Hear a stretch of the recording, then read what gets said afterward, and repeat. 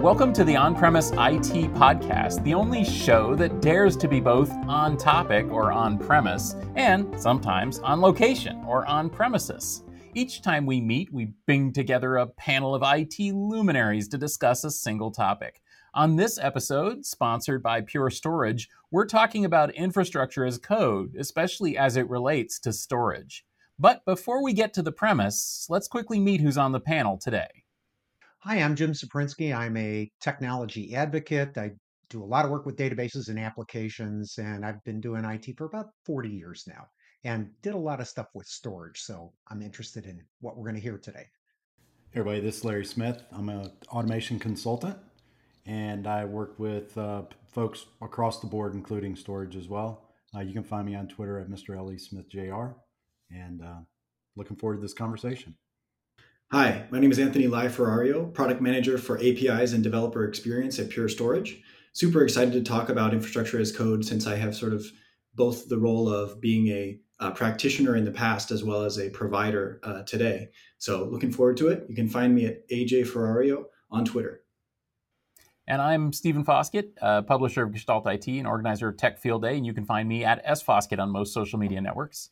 I'm also a longtime storage enthusiast. Yes, there are such things. And so this is a particularly interesting topic to me because, frankly, infrastructure as code and storage are, night and day, salt and pepper, Mars and Venus, whatever. This is just not how storage has been. In fact, storage has been anything but infrastructure as code. So maybe to kick things off, Anthony, why don't we start with you? What do you mean by infrastructure as code when it comes to storage? Yeah, thanks, Stephen. I think really what I mean is that, as we look at infrastructure as code and as we look at the adoption of basically a code-driven and process-based deployment and management of infrastructure, which is really sort of my take on infrastructure as code, as we look at that spreading across the industry, what we, as you indicated, what we haven't seen in the past is storage fitting into that world. And historically, the reason for that is that storage is heavy, right?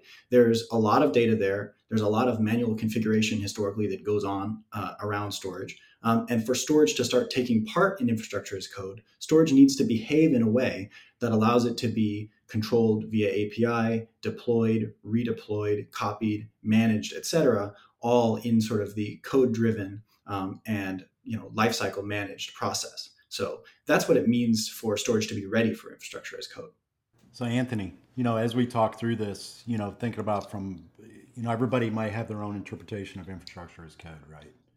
From a development perspective, you're thinking about APIs and not necessarily, that doesn't define infrastructure as code, right? That enables infrastructure as code.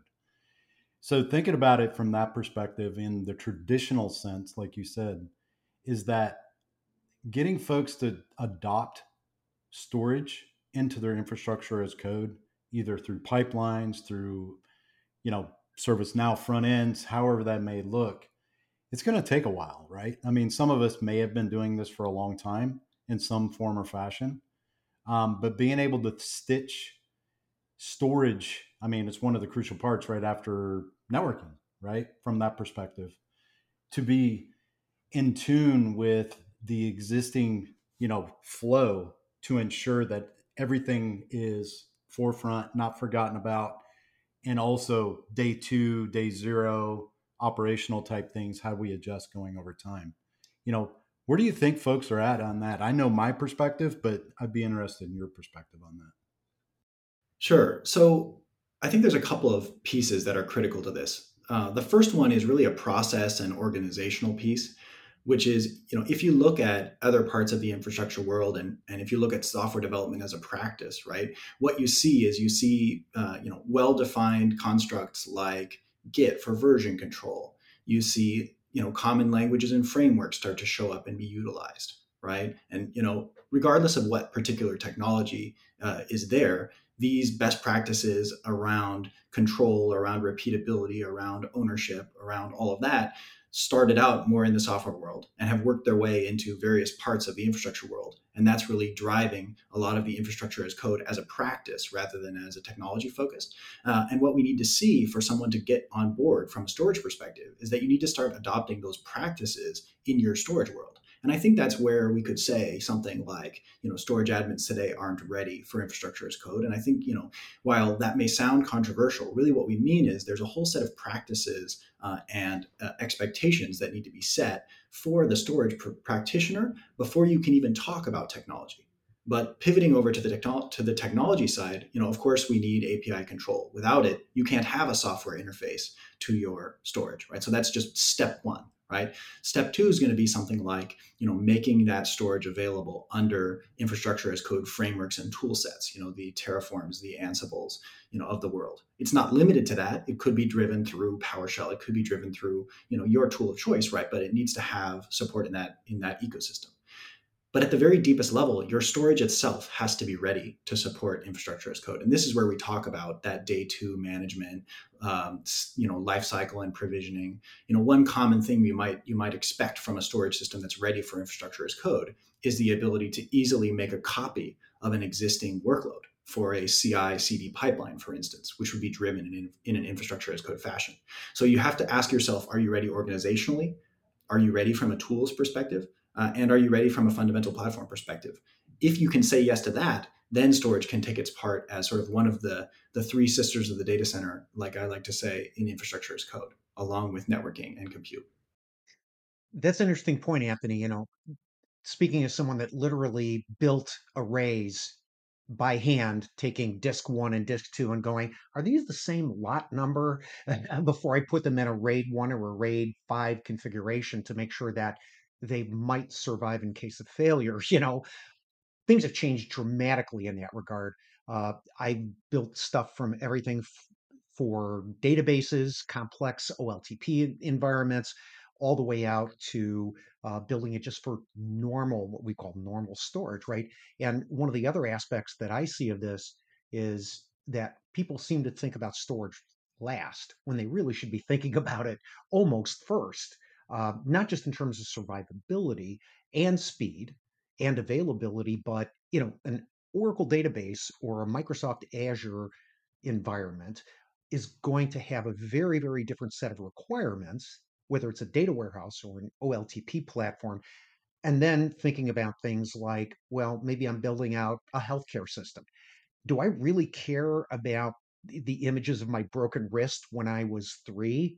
No, I'm going to care about the most current data, the, whatever it might be, the MRI tests that I had 2 days ago, because I need that now because I'm going in for a cancer diagnosis, right? So the different uh, density of, you're talking about the data as well. It's also the time range that you need to retain that data, and how crucial to an organization would it be if that data were to be lost for whatever reason, or simply go missing for a brief period of point in time. So I think you're on the right track with this.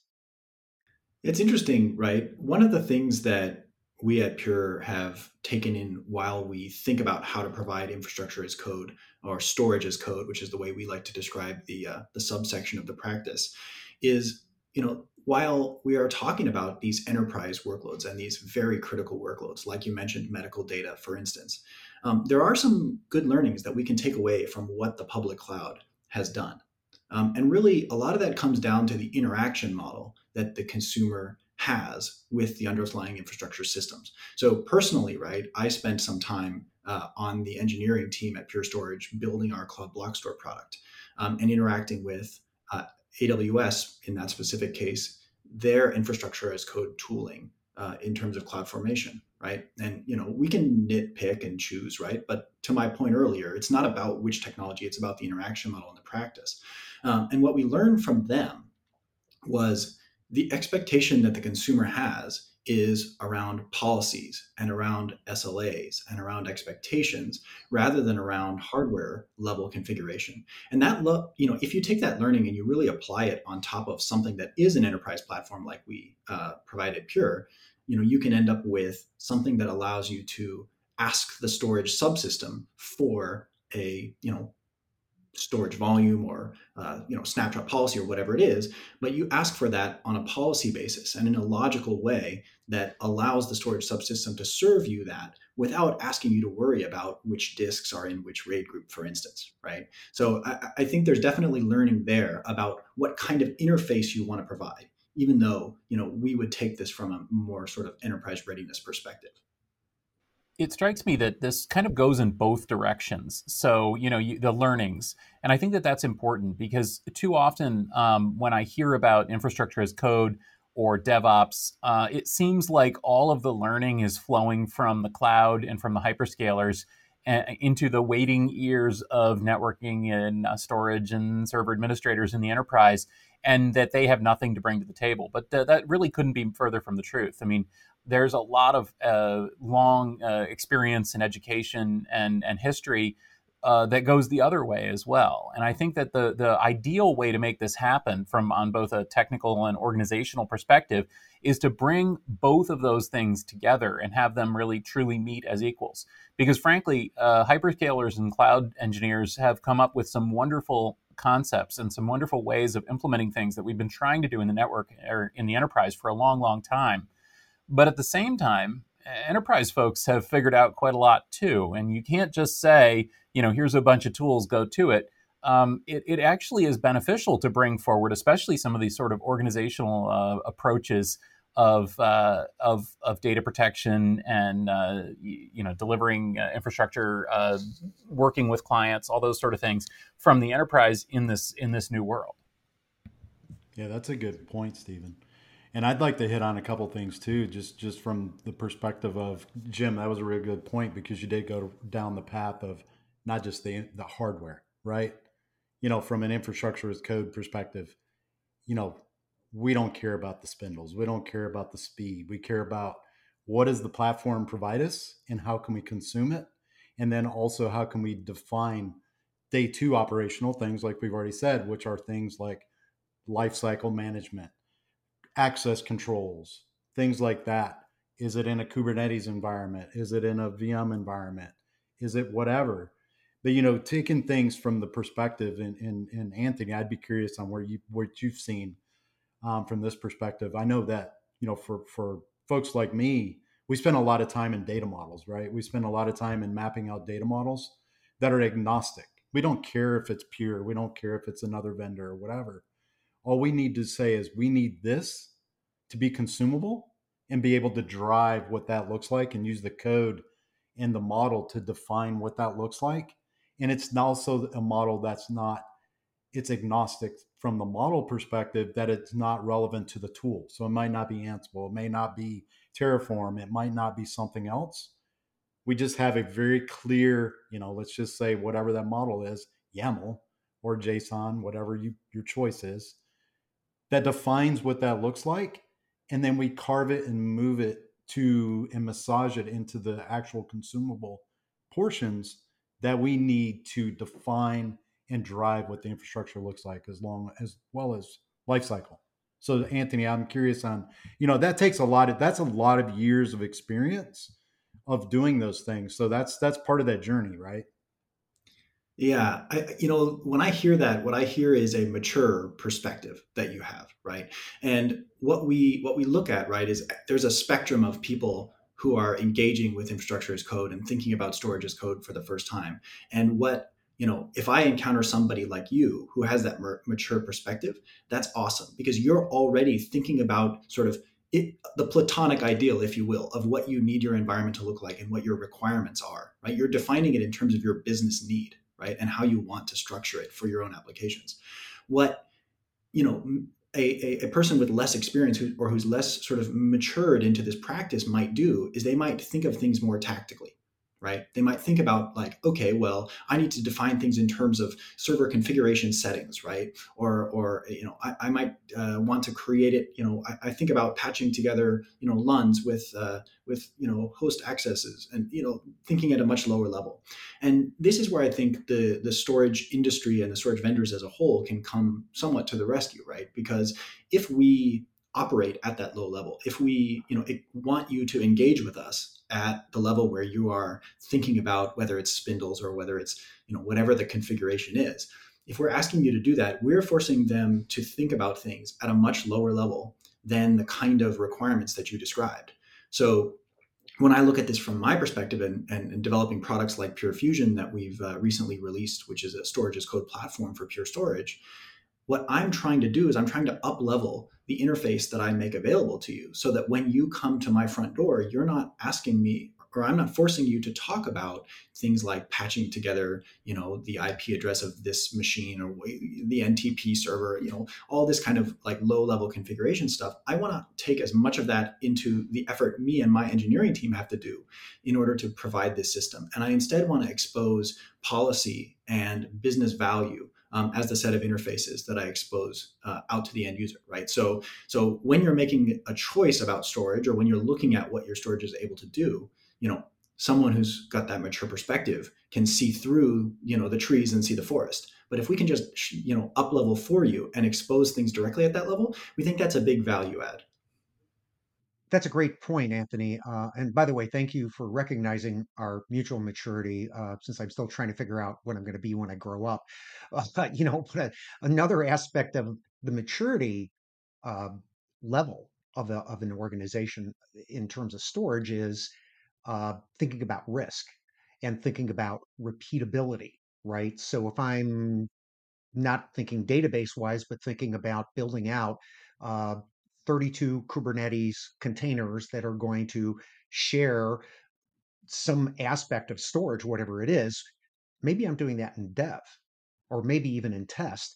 And that's going to be sort of my 5% or 10% entry into building out a 320 or 640 unit, if you will, Kubernetes cluster. So having this idea of intriguing storage as code that I can just go, hey, just turn this knob up here, turn this knob up here, build me exactly the same storage configuration that's going to give me the same number of IOPS and megabytes per second. The stuff that we don't usually talk about, the storage network aspect of it too, not just response time.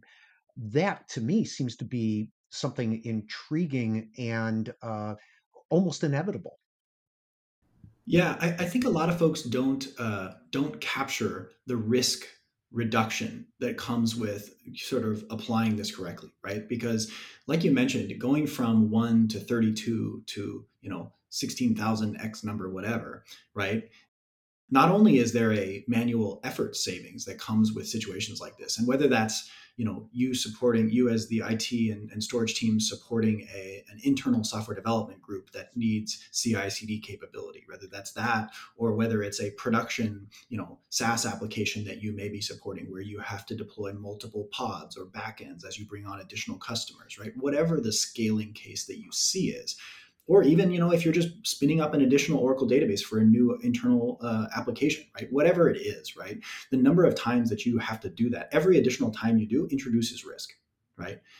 Whereas if you have adopted an infrastructure as code and storage as code pattern, once you've done it once and you've tested that, and you have tests, hopefully you have tests running against your infrastructure as code capabilities. But once you've done that once and tested it, that every time you deploy it, you're going to get your expected result. So it's labor saving, but it's also risk reduction. Yeah, I'd add one more thing too, and I think we talked about this before, is thinking about the service as my goal, right? My North Star is my service.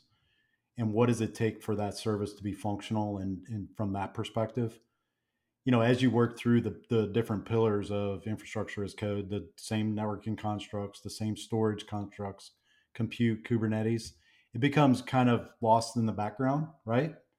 Because as I mature as an organization from a true delivery model for infrastructure as code, I kind of make those decisions, kind of like Anthony, like you mentioned, is like we know the patterns. So Jim, you've spent a lot of time in databases. Let's say, hey, I'm going to spin up, my service just needs to provide, a NoSQL backend. I just need NoSQL for the example. And maybe my front end is something else.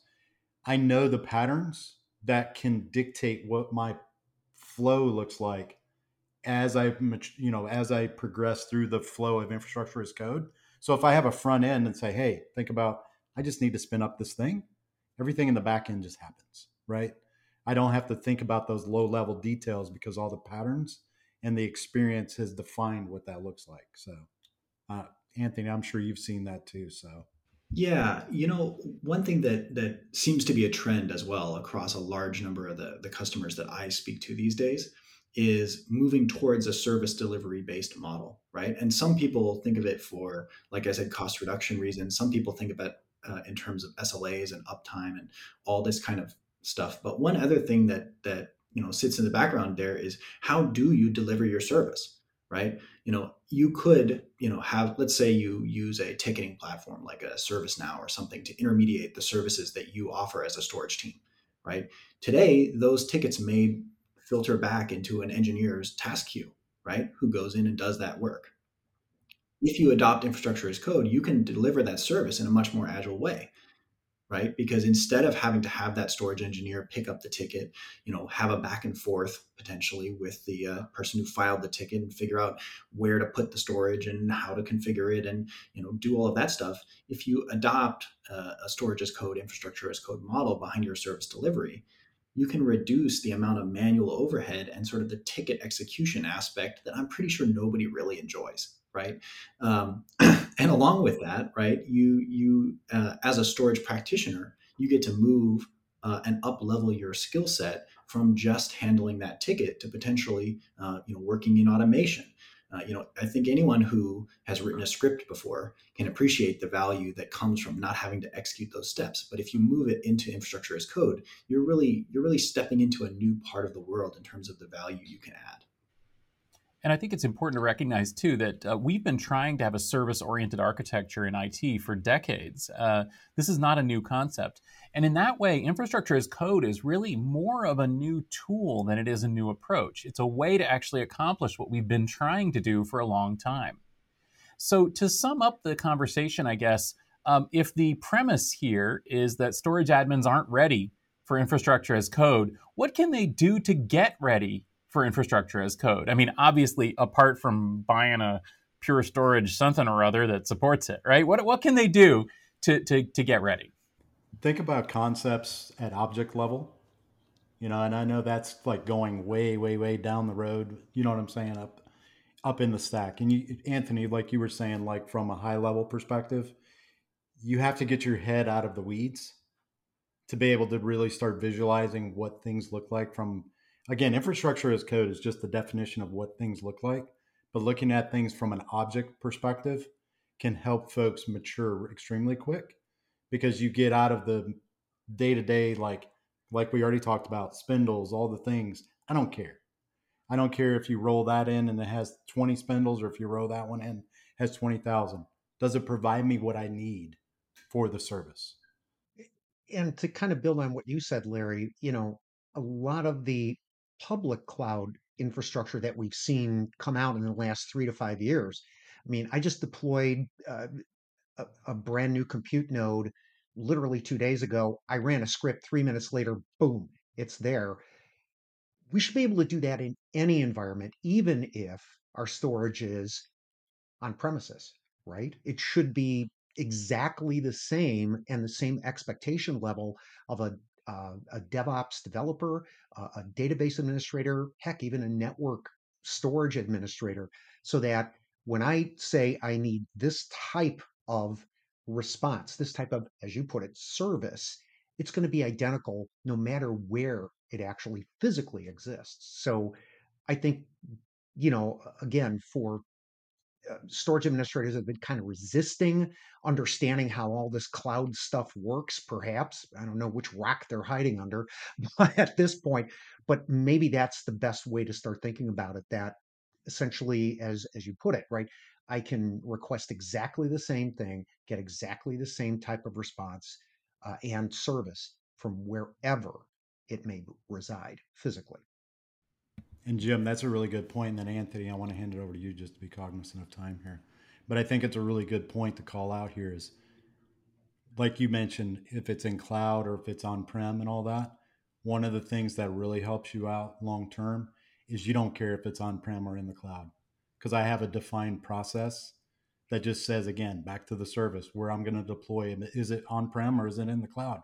I don't care if it's AWS, Azure, DigitalOcean, whatever it is. I have a process that's defined and let the logic sort it out based on the request. Let me try to give you a 3-step process that hopefully isn't Pure Storage specific. So first I'll say, figure out what interfaces you have to talk to your storage.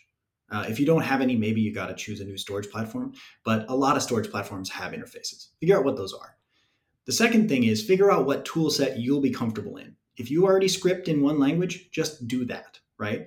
But there's a lot of good tools out there and folks who will explain those to you. So pick a tool that's going to allow you to start working. And then the third thing is start putting your scripts and the work you do with your tool into version control.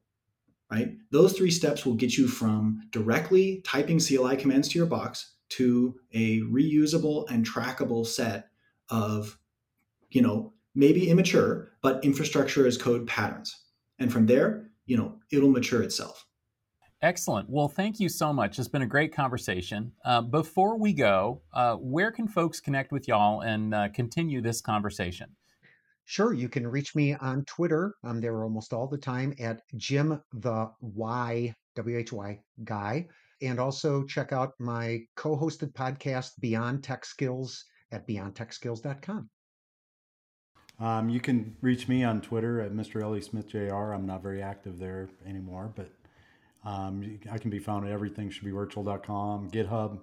I'm at a lot of code repos, examples, things like that. But you can find me, just look up Mr. Ellie Smith Jr. Yeah, and I'd say come join us at Pure Storage. Code.purestorage.com is our GitHub front end and also has our Slack community. So if you want to check out the latest that we've done in terms of publishing infrastructure as code tooling for our products and platforms, you can find it there. And then also if you want to ask questions or join in the conversation about storage as code, that Slack channel is where I would suggest meeting up and talking with us. Yeah, absolutely. If there's a company that has feet in both sides of this divide in terms of the more traditional data center and the next generation cloud, it's Pure. And I think that this is a great way to learn more about this new technology in a way that's not just throw out everything you ever knew and start from scratch, and I really appreciate that. So as for me, you can find me at sfoskett on most social media networks. And of course, you'll find me at gestaltit.com, where I do our weekly news rundown, as well as this On-Premise IT podcast. Thanks for listening to the On-Premise IT podcast from Gestalt IT. If you enjoyed this discussion, please do give us a rating or a subscription. You can find us in basically every podcast platform. And you can also find us on YouTube at YouTube/Gestalt IT video. This podcast was brought to you by Pure Storage, as well as GestaltID.com, your home for IT coverage from across the enterprise. For show notes and more episodes, go to GestaltIT.com/podcast. Thanks for listening, and we'll catch you next time.